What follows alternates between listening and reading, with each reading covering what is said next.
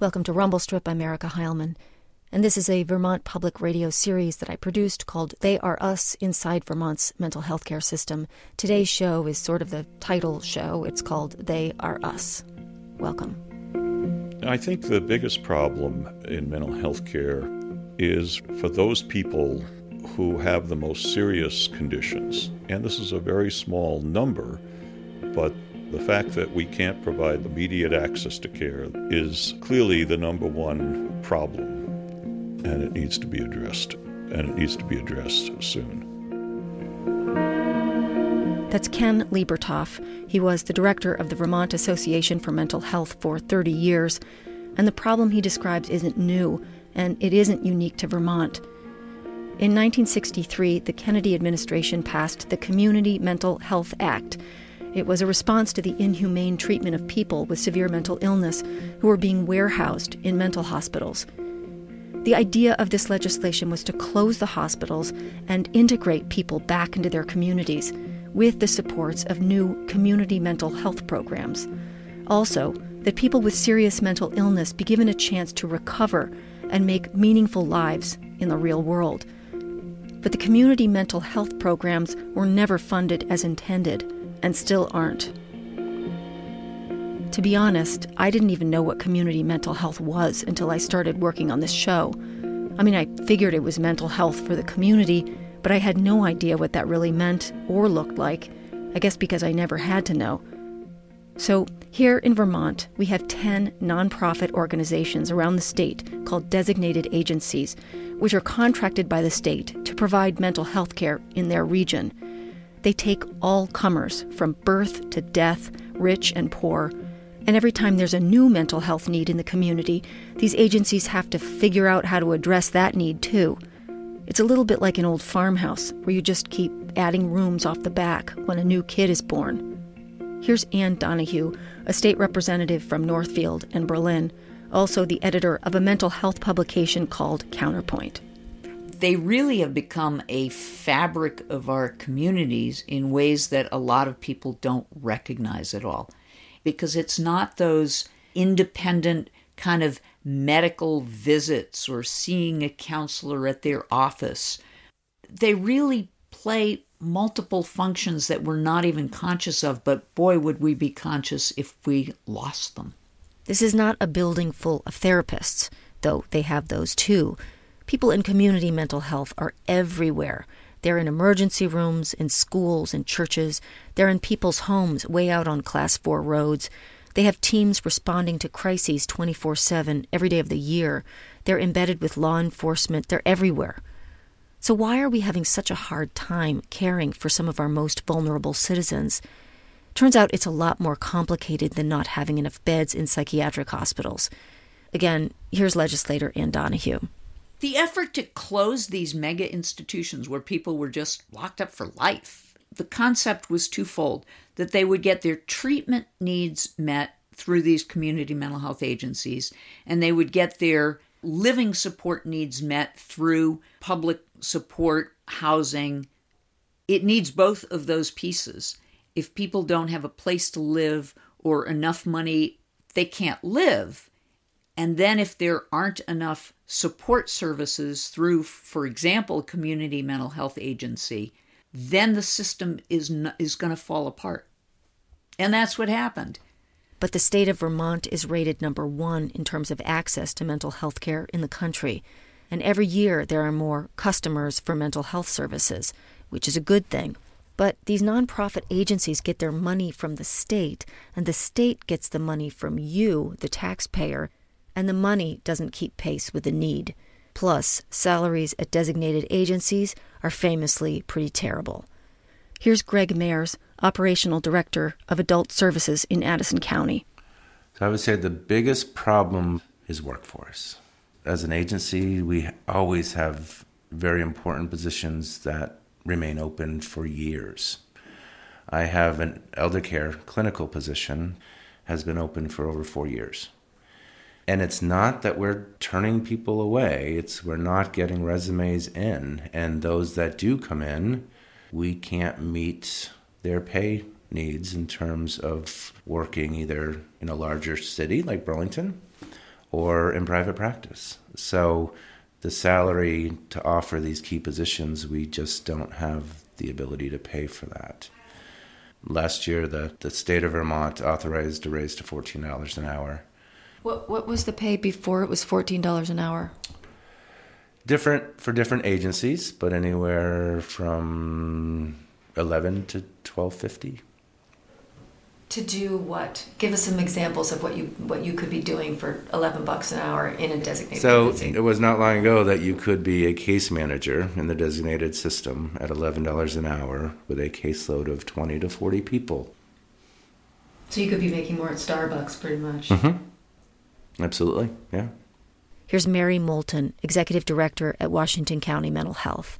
When you're talking about a therapist who is a licensed clinician who could go to work within, the Vermont Psychiatric Care Hospital or our own hospital here, or a doctor's office, for example, for $20,000 more a year, people have to put bread on the table. So what I hear more and more as an executive director is how much people love working for us, but we have to move on. It's a constant pressure. It has been since these systems started 50 years ago. This is Michael Hartman, Adult Mental Health Director at Lamoille County Mental Health. Our vacancy rates in designated agencies are often as high as 20%. So that means every 5 years you're essentially replacing the whole agency. But every year you're hiring 20% new people. But in terms of being in a field where the demands keep growing, the expectations keep growing, and the technology keeps growing, what we can do in terms of helping people grows almost daily. We can make huge difference in people's lives, but we are constantly sort of balancing against what the resources available to do that with. So we can have some great programs out there, and then the staff positions are empty. Or you can have some really good people working in programs who have to move on to something that can sustain their families. And as a result, you have clients in a kind of need where relationships are everything, where building a relationship with a counselor is everything, your support person. And that person leaves for another job, and you've got to start all over again with somebody new. The turnover is incredible. Here's Connie Stabler, the mother of a 33-year-old son with schizophrenia. So my son has had 13 case managers. And just yesterday, I heard from his wonderful case manager, who he's had for a couple of years. He really connected with her. She sends me an email and says, "Great news. They've hired my replacement, and I've been training her intensively for 2 weeks." So when we look at the big picture, the global picture of not being able to fill staff positions, not being able to get supported housing for people, the impact on that on individuals is they're catapulted into crisis. And if they're catapulted into crisis, our system is in crisis because they show up in the emergency room. They end up being admitted to the hospital, and then they can't get discharged from the hospital because they don't have those supports out in the community to go back to. We actually have some people who get discharged from a hospital to homelessness. Here's Dr. Louis Josephson, the CEO of the Brattleboro Retreat.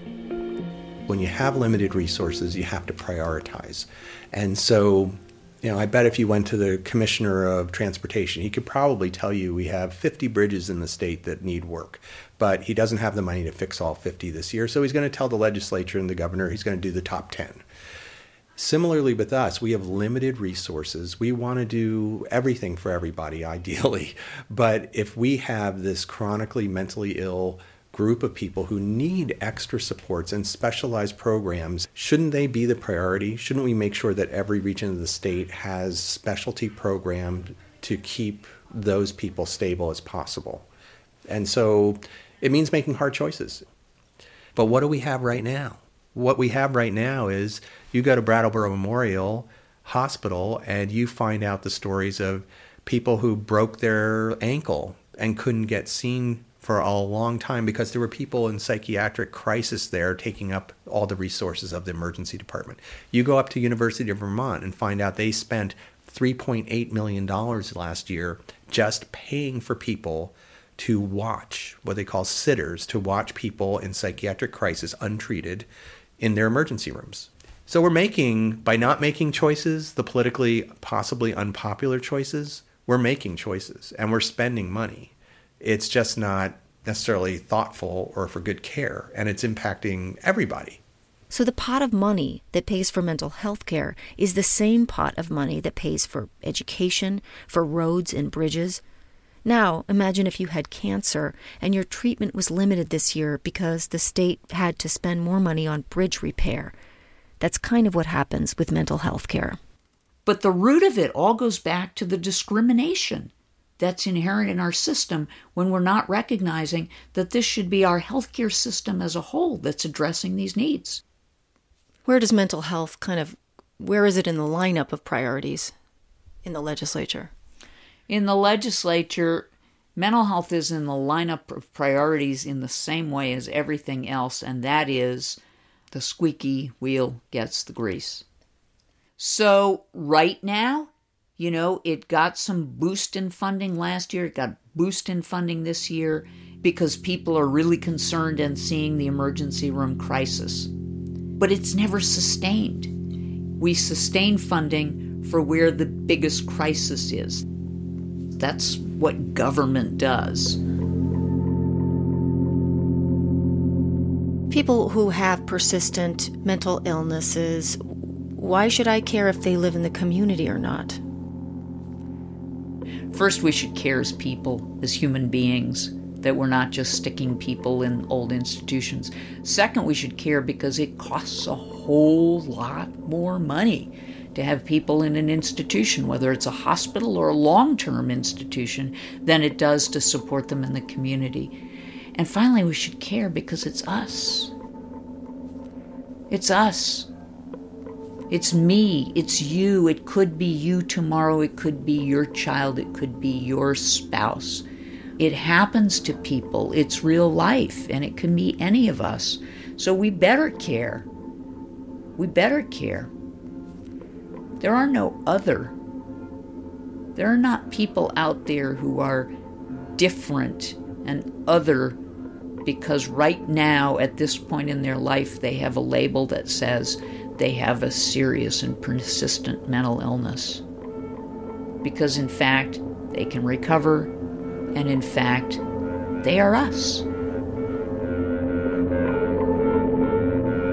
You've been listening to Vermont Public Radio's They Are Us, inside Vermont's mental health care system. Music for this series is by the bands Godspeed You, Black Emperor, and Esmerine. My huge thanks to the professional advisor for this series, Dylan Burns, and associate producers Mark Davis and Claire Dolan. If you have a comment or a story of your own, go to rumblestripvermont.com and go to the bottom of the show page. And there's a comment box there. I'll be back in a couple days with Part 5. Part 5 is a story about a permanent housing program in Vermont called MyPad. I'm Erica Heilman. Thanks a lot for listening.